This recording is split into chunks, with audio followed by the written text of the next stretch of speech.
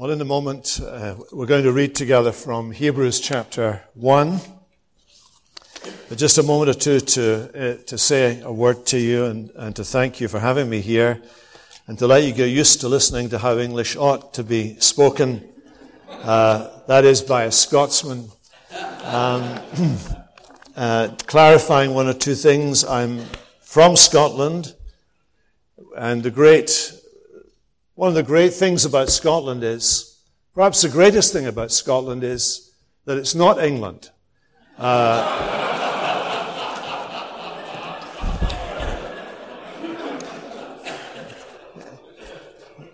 fact, when God created Scotland, or one of the angels was reporting on it, and he was telling another angel about Scotland and saying how beautiful it was and all the rest of it. He didn't mention the rain, by the way, but anyway, he said how beautiful it was. And the other angel said, well, these people are going to be impossible, they're going to be arrogant, they're such a beautiful country, such intelligence, all the rest of it.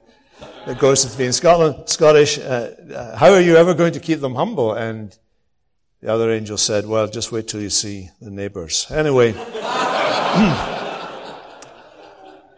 when I was telling my wife I was coming to the Reformed Baptist General Assembly, I was also saying to her, the only problem with going to a Reformed Baptist thing is I should really probably be wearing skinny jeans. And she said, you've got the wrong General Assembly. That's the PCA, which is absolutely true.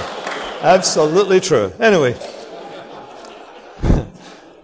all of that's nonsense, but I've adjusted to the sound of the building here, which is such a beautiful building. And let's hear the word of God then from Hebrews chapter 1. This is the word of God. Long ago, at many times and in many ways, God spoke to our fathers by the prophets. But in these last days, he has spoken to us by his Son, whom he appointed the heir of all things, through whom also he created the world. He is the radiance of the glory of God and the exact imprint of his nature, and he upholds the universe by the word of his power.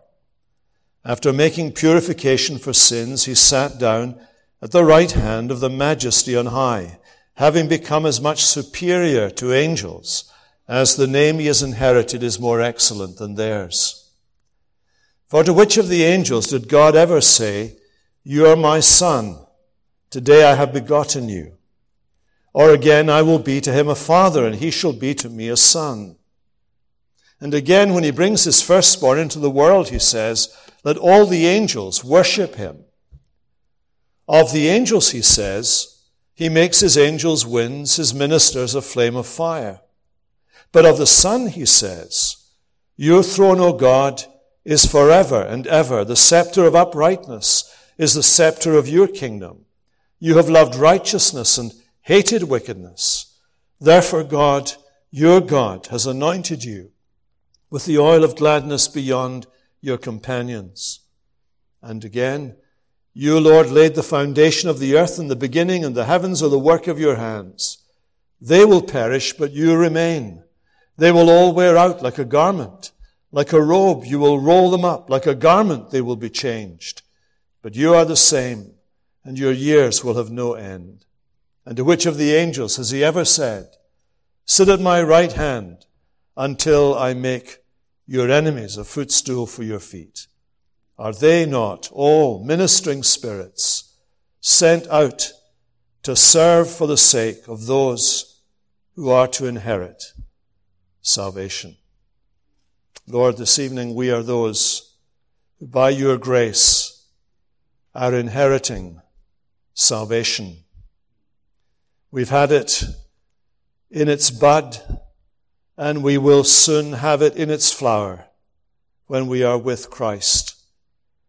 And this evening, as we come to this, your holy word, we pray that the Spirit who inspired it and who breathed out these words would breathe into our hearts to illumine our minds, and to do more than illumine our minds, to warm our hearts, to engage every aspect of our being as we come to hear you speak to your people. We pray this in Jesus' strong name. Amen. Now you can immediately see as we've read this passage together that the author of Hebrews understands something that is really quite fundamental. What is that? Well, it is that the God who is, that is, the God who exists, has communicated to us, his creatures. In these opening words, the word God governs these two verbs, to speak, spoken. God has spoken, and he has spoken his final word to us. The first word came to our fathers by the prophets. The author, as you know, is primarily addressing some Christian converts from Judaism who were part of the racial group descended from the fathers. But as the book goes on, we discover that when he says our fathers, he means our fathers. Because they're not only the fathers of those who genetically are descended from them or part of the same race as them, but they are our fathers in the faith. Their faith is the common faith held by Christian people of every race. They are our fathers in the faith. And throughout this book, we will find that the one God who spoke to those fathers then speaks to us through the fathers today. And he speaks by his servants, the prophets. Because the Lord God who gave the Bible shared his secrets with the prophets. What we mean by the word God is unpacked for us by the holy prophets. What we mean by the word God is the God that is described by Isaiah, by Ezekiel, by Jeremiah, by Moses, by David. The God who is incomprehensible, who leaves us really with our minds hurting, with our imaginations reeling. The God who is ineffable, the God who is immortal, invisible, immutable, whose ways are always past finding out. Late John Webster wrote this: the simple, absolute noun theos, God, unadorned by an epithet or appositional phrase, not only holds together all the parts of this statement, in the main clause it announces the fundamental reality in which all the else in the exhortation in this book has its ground. God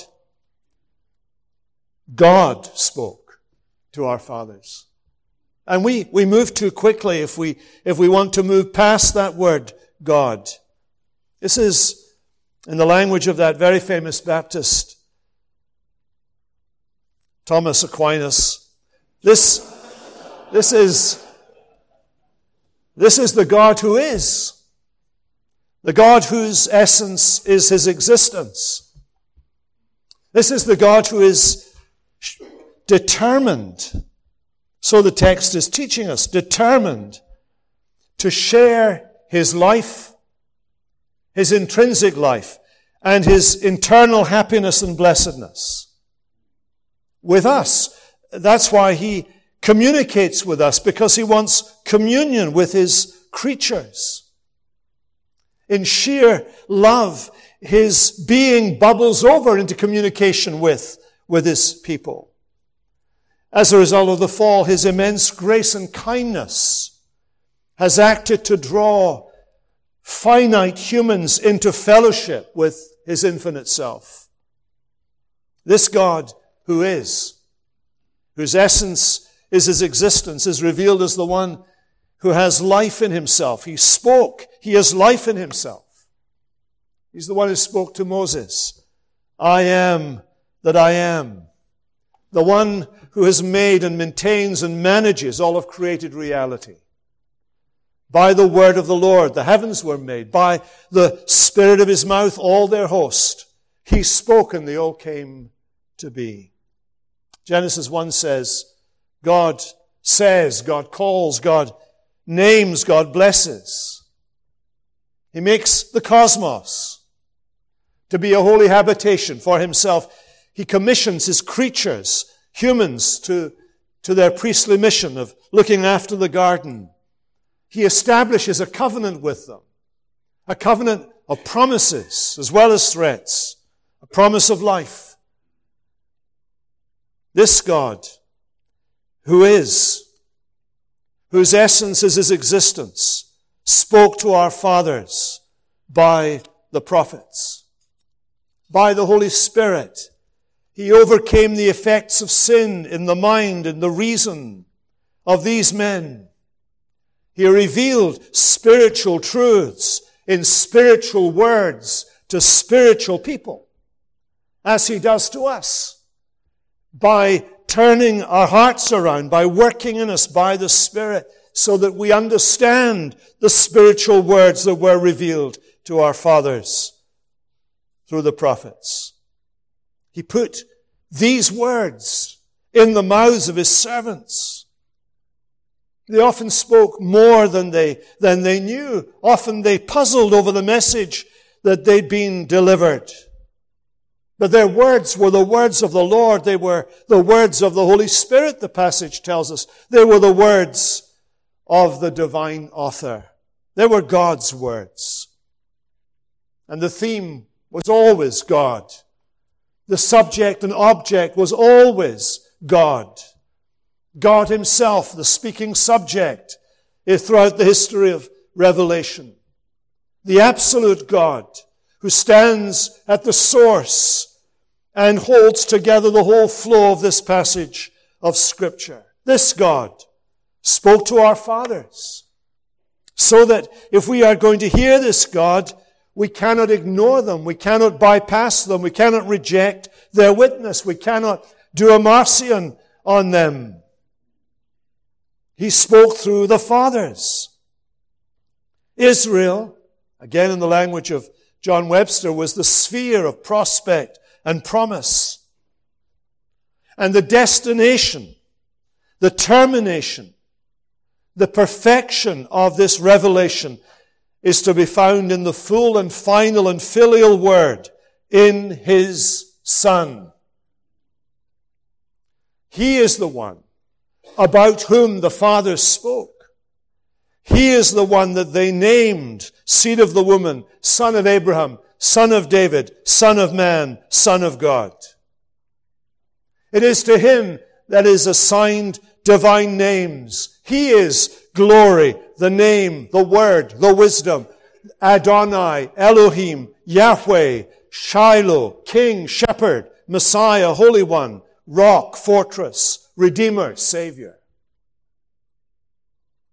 And the whole of the story that these fathers describe and speak about, the whole of the story of Israel is a plot that is unfolding, and yet tantalizingly it comes to an end without a final resolution. It ends in exile. It ends with people in exile in Babylon and then under Persia. And then when they return to the land, still in exile, with Greeks commanding and then Romans commanding, until these last days,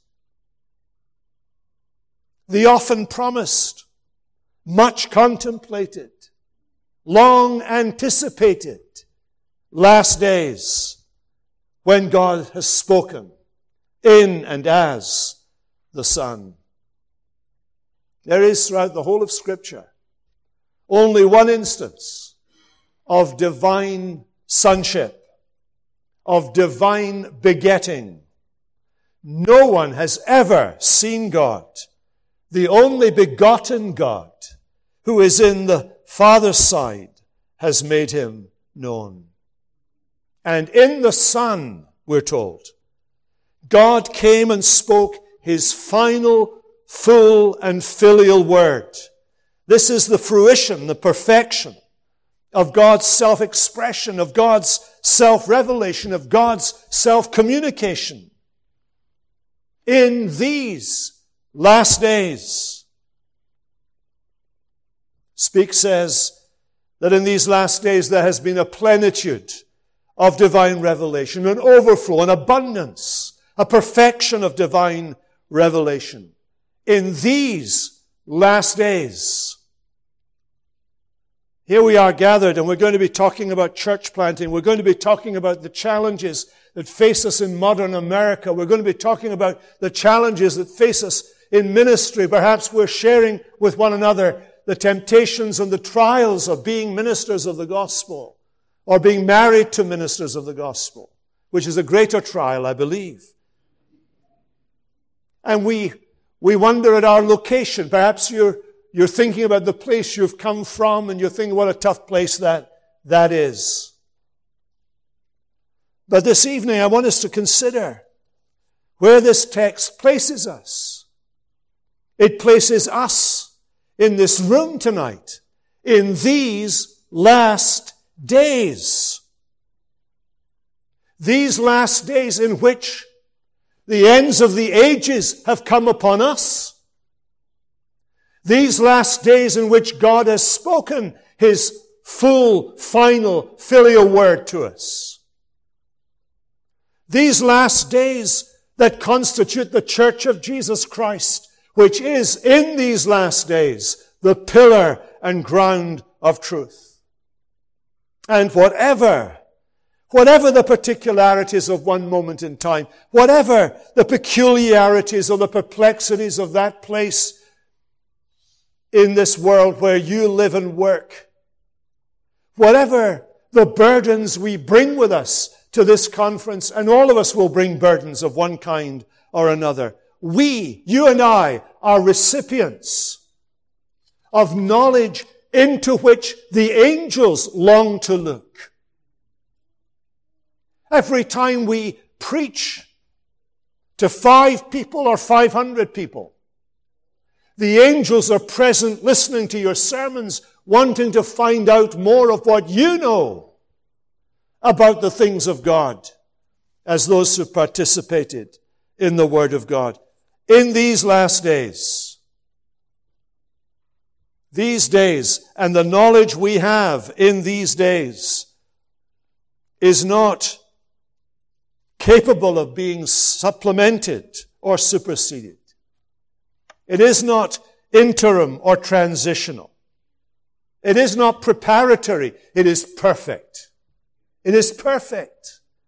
It's all we need. It's what the world needs.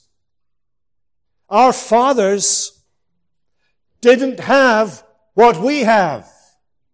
Later on, the writer will say all these fathers, though they're commended because of their faith, did not receive what was promised, since God had provided something better for us, that apart from us, they should not be made perfect.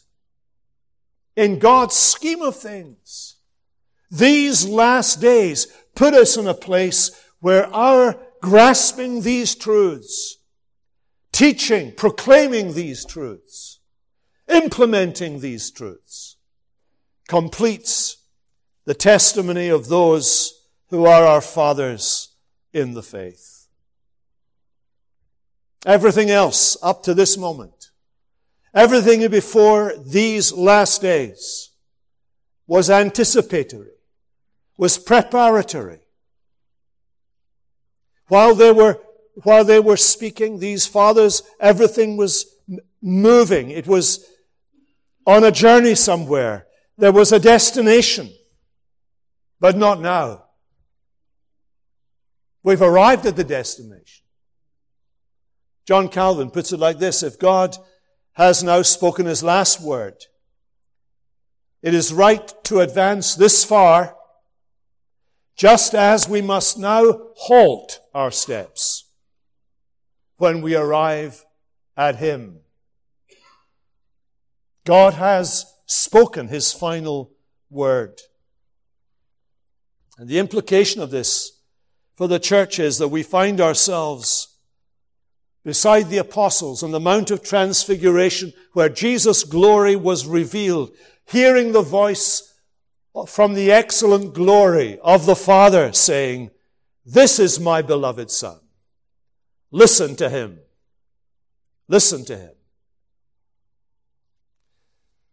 So God whose essence is his existence, has revealed himself, do you see, to be a father to a son.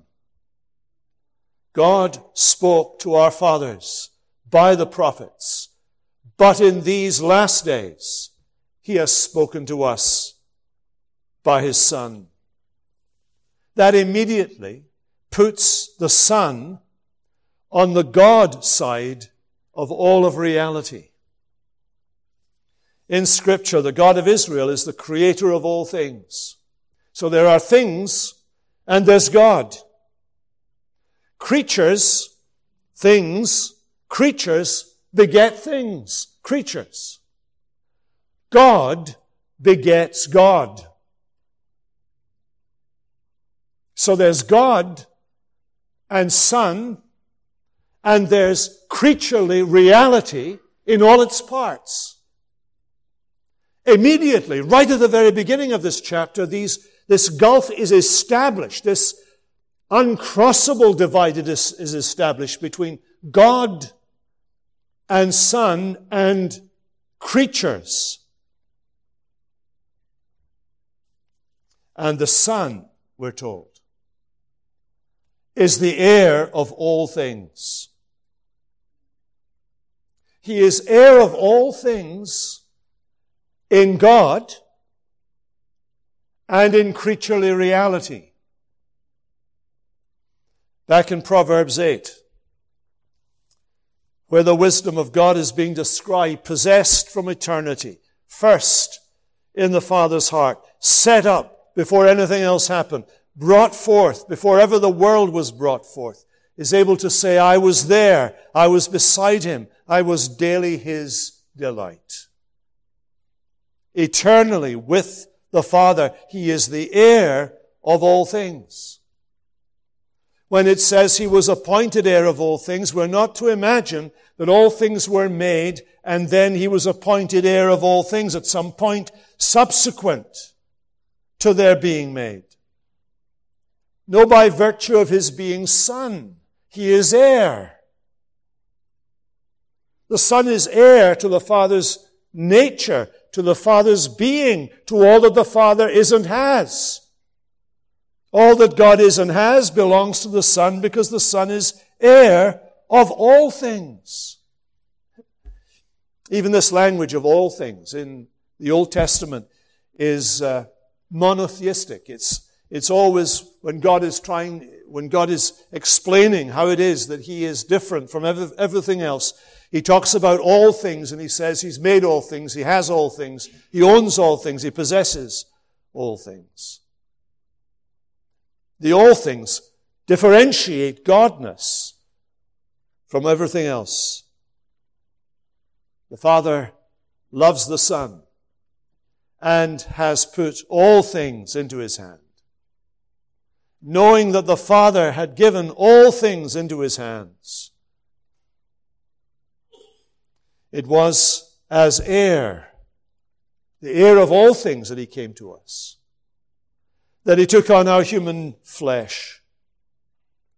In our human flesh, as the second and last Adam, in a covenant of works relationship as the first Adam was with the Father, because he's in our place, because he's our representative. He has to earn in his human nature the inheritance that is his in his eternal nature,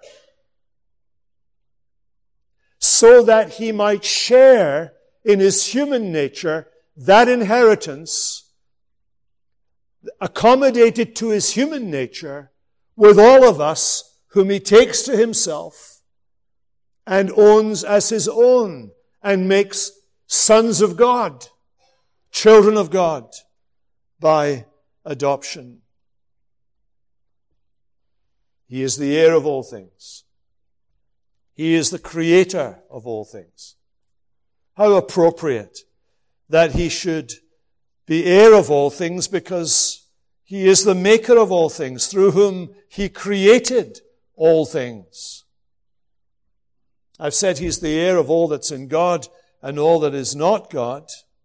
Listen to these words in Isaiah. Thus says the Lord, your Redeemer, who formed you in the womb. I am the Lord who made all things. All these things my hand has made, so that all these things came to be, declares the Lord. John 1, all things were made through him. Without him was not anything made that was made. He is the creator of all things. So the author is placing his Son in God in distinction from all creaturely reality. For us there is but one God, the Father, from whom are all things and for whom we exist, and one Lord, Jesus Christ, through whom are all things, and through whom we exist. The Son is the creator of all things. And the Son is very God of very God.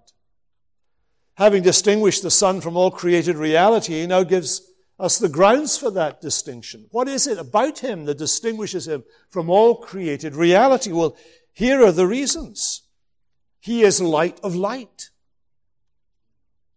He is the radiance of the glory of God. Glory, of course, is a created thing.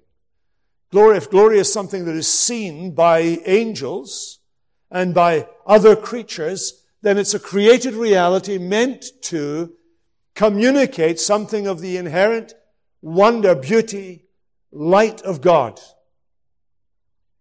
So God's glory is God himself. Often in Scripture it denotes the visible presence of God. God is light, and in him is no darkness at all. Here we're being told that the Son is the light that God is. The light does not spotlight on the Son. The light does not simply illumine the Son. Maybe background light. No. The light that is God shines from the Son, and the light that shines from the Son is the Father. The light that shines from the Father is the Son. Basil, one of the early church fathers, puts it like this: the radiance is always considered with the glory that is its source, the image with its prototype, and always the Son with the Father. One demands the other. Both are inseparably joined in name and nature. Is God light? Jesus is the light.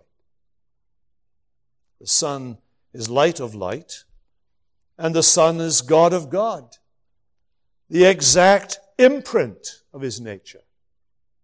He is the exact representation and repetition of the Father's essence. Everything that belongs to the Father belongs to the Son. Does the Father have life in himself? The Son has life in himself. Does the Father do works? The Son does these works, the same works. And though distinct in person, there is an essential identity with the Father. And the Son is true God of true God. He upholds the universe by the word of his power. What that means is he carries it, he sustains it, he preserves it, he maintains it. Everything in creaturely reality. Creation, this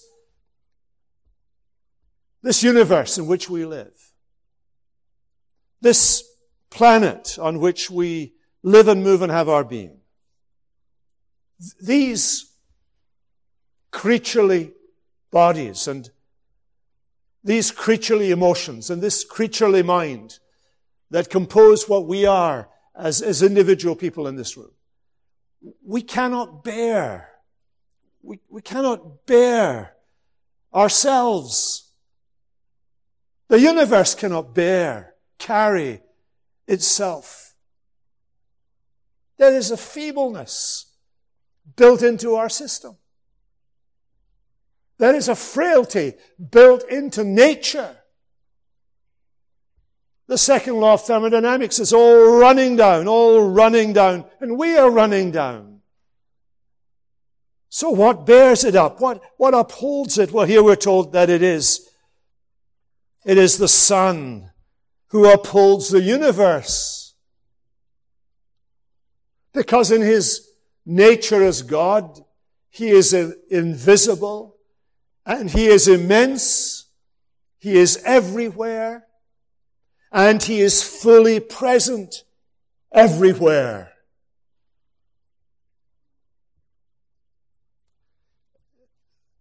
This is a creaturely illustration of this. I was in Hawaii, the only time I've been to Hawaii, at a Banner Truth conference to speak. And I'm sitting on maybe I shouldn't say this in Fargo, really. But I was sitting on the balcony overlooking an extinct volcano here and the Pacific Ocean there. And this warm breeze was just swirling around my face. It's a very rare experience for a Scotsman. Usually it's the horizontal rain and sometimes even the rain that comes from up below as well. I mean, it comes from every direction at you. I guess we invented that multi-thingy shower idea. They got it in Scotland. But there was the breeze. And anyway, I'm sitting there in the balcony and I'm thinking about my children who are, so there's America and there's one there. And then beyond that, further away, there's the ones who are back in Britain. And I'm thinking, this breeze that I'm feeling on my face, wherever they are, they'll be feeling air on their face. And that's a very, very, very, very bad illustration. You must never use this illustration. It's so bad. But what struck me was that wherever I am, God is fully engaged and present. And not just in front of my face, but to the synapses in my brain, to the DNA at the core of my being. That everything that works anywhere in the universe, the supernovas and the quarks and all those things, which I only know the name of, they only work because God in Christ sustains them. By the word of His power. Because His word is the enactment of His will. When Jesus spoke to that wind and those waves, the wind dropped and the waves didn't just start to die down, they immediately went calm. And it was so terrifyingly unusual, miraculous, supernatural of God, the disciples were made to ask the question, who is this that even the winds and the waves obey Him? What they didn't know is the neurons in their brain that came up with that question were being sustained by the will and work of His power. That's the reality. And how blessed it is to know, isn't it? That the Son with the Father and the Spirit are almighty and everywhere present to uphold and govern heaven and earth and all creatures, so that herbs and grass and rain and drought, fruitful and barren years, meat and drink, health and sickness, riches and poverty, and yea, all things are being sustained and maintained by the word of His power. And when Satan tempts me to despair, when Satan shakes me up, when there's a demon's meeting, or a deacon's meeting, or something that you're dreading in your calendar that's coming up, or you're feeling assaulted in your family life, perhaps, or even in your personal life, to know that He is in control. And it's your Lord Jesus who's in control. It's your lovely Lord Jesus, who as the eternal Son is controlling it all. Well, the Son is greater than the angels. Greater than the angels. You'll see as you glance down the passage we read how many quotations from the fathers are gathered together here. Why does God give us so many quotations here? I suppose it's because He wants to illustrate the principle that God spoke to our fathers by the prophets. This is God's word. And you know the way the author introduces the quotations. God says, to which of the angels did God ever say? And then he says, God says, 5 times in verse 5, 6, 7, 8, 10. Finishing with, to which of the angels did God ever say? God says. Holy Scripture reports what? God's speech. So why angels? Well, because angels are a measure of ontological status in the Bible. I wanted to say that word for a long time. Richard Bauckham puts it like this: to be above the angels is to be God. To be below the angels is to be human. Which is why in that psalm, which is quoted here, that psalm that begins with, how majestic is your name in all the earth, and ends with, how majestic is your name in all the earth, which is your clue. Because He came from glory and returned to glory. It tells the whole career of our Lord Jesus, who shared in the majesty of heaven and yet was made for a little while lower than the angels, but has now been crowned with glory and honor. O Lord, our Lord, how majestic is your name in all the earth. How embarrassing to see you made lower than the angels,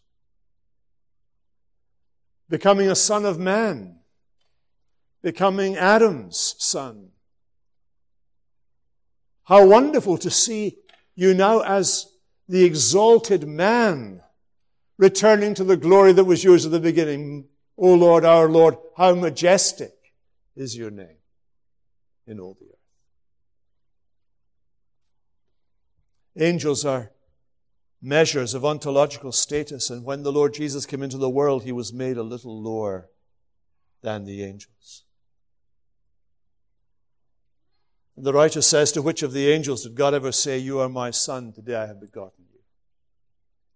Can I say that this, from Psalm 2, this is how we are to read Psalm 2. This is not about the Messianic King. This is about the begotten Son of God. It's from this verse that God speaks to Jesus at His baptism and His transfiguration. This is my beloved Son. You are my Son. Calvin is wrong when he says that the word today does not refer to the eternal today. All the fathers, many of the reformers, many of the Puritans, and especially for Richard's sake, Richard Barcelos' sake, John Owen, says that today means the eternal. Today, when God says today, He doesn't mean Tuesday. It doesn't mean 2018. When God says today, it's God's day, God time, not our time. And He says, from eternity, He was the only begotten Son of the Father. This is the language from which Jesus derived His own self-understanding as He read the Scriptures. This is why even as a little boy, he was able to say to his earthly parents, well, you know why I'm in the temple. You should know. I mean, you know all about them angels and so forth. And you've been listening to me talking about the Bible since I was knee-high to a grasshopper. You know that I should be about my Father's business. In his human nature, with his human consciousness, with the help of the Holy Spirit, understanding the Holy Scriptures, he had his consciousness that he was the Son of the Father from all eternity. And at his resurrection, this sonship was proclaimed. It was proclaimed by his being raised from the dead, that in fact all that he'd said of himself, all that he'd insisted upon, was in fact the case. It says we have a divine Messiah. Your throne, O God, is forever and ever. O God, your throne is forever and ever. Therefore, God, your God, has anointed you with the oil of gladness above your fellows. When Jesus got into controversy with the people of his day, you remember when they were quoting Psalm 110, which is also quoted here. They quoted it, and they complained that Jesus was, by calling himself Son, was making himself equal with the Father. They did not think he's making a messianic claim. They thought he is making himself equal with the Father, which is, of course, also making a messianic claim, but it's secondary, not primary in the text. Jesus goes on to challenge them. He challenges them about the use of the words, Lord, the Lord said to my Lord, sit at my right hand till I make your enemies a footstool for your feet. And Jesus says, which Lord are we talking about here? If this is David's Lord, how can he be his son? Throughout this chapter, we have the Lord Jesus described as the eternal, divine Son, eternally begotten of the Father, the object of worship by his people, the firstborn before all creation, the one who from all eternity shares the throne of God because he is God, who is passionate about righteousness, who laid the foundations of the earth. In fact, by the end of it, the writer leaves off trying to compare him to angels. And he's just quoting globs of Scripture that refer to the Lord God of Israel. You, Lord. He's addressing Jesus. You, Lord, laid the foundations of the earth in the beginning. The heavens are the work of your hands. They will perish, you remain. They'll wear out like a garment. Like a robe, you'll roll them up. Like a garment, they will be changed. You're the same. You're the same. Your years will never end. Jesus Christ, the same yesterday, today, and forever. This is the one at whose feet we humbly fall and crown him Lord of all. Thou art the everlasting Word, the Father's only Son, God, manifestly seen and heard, and heaven's beloved one. Worthy, O Lamb of God, art thou, that every knee to thee shouldst bow. This is our Savior. This is our friend.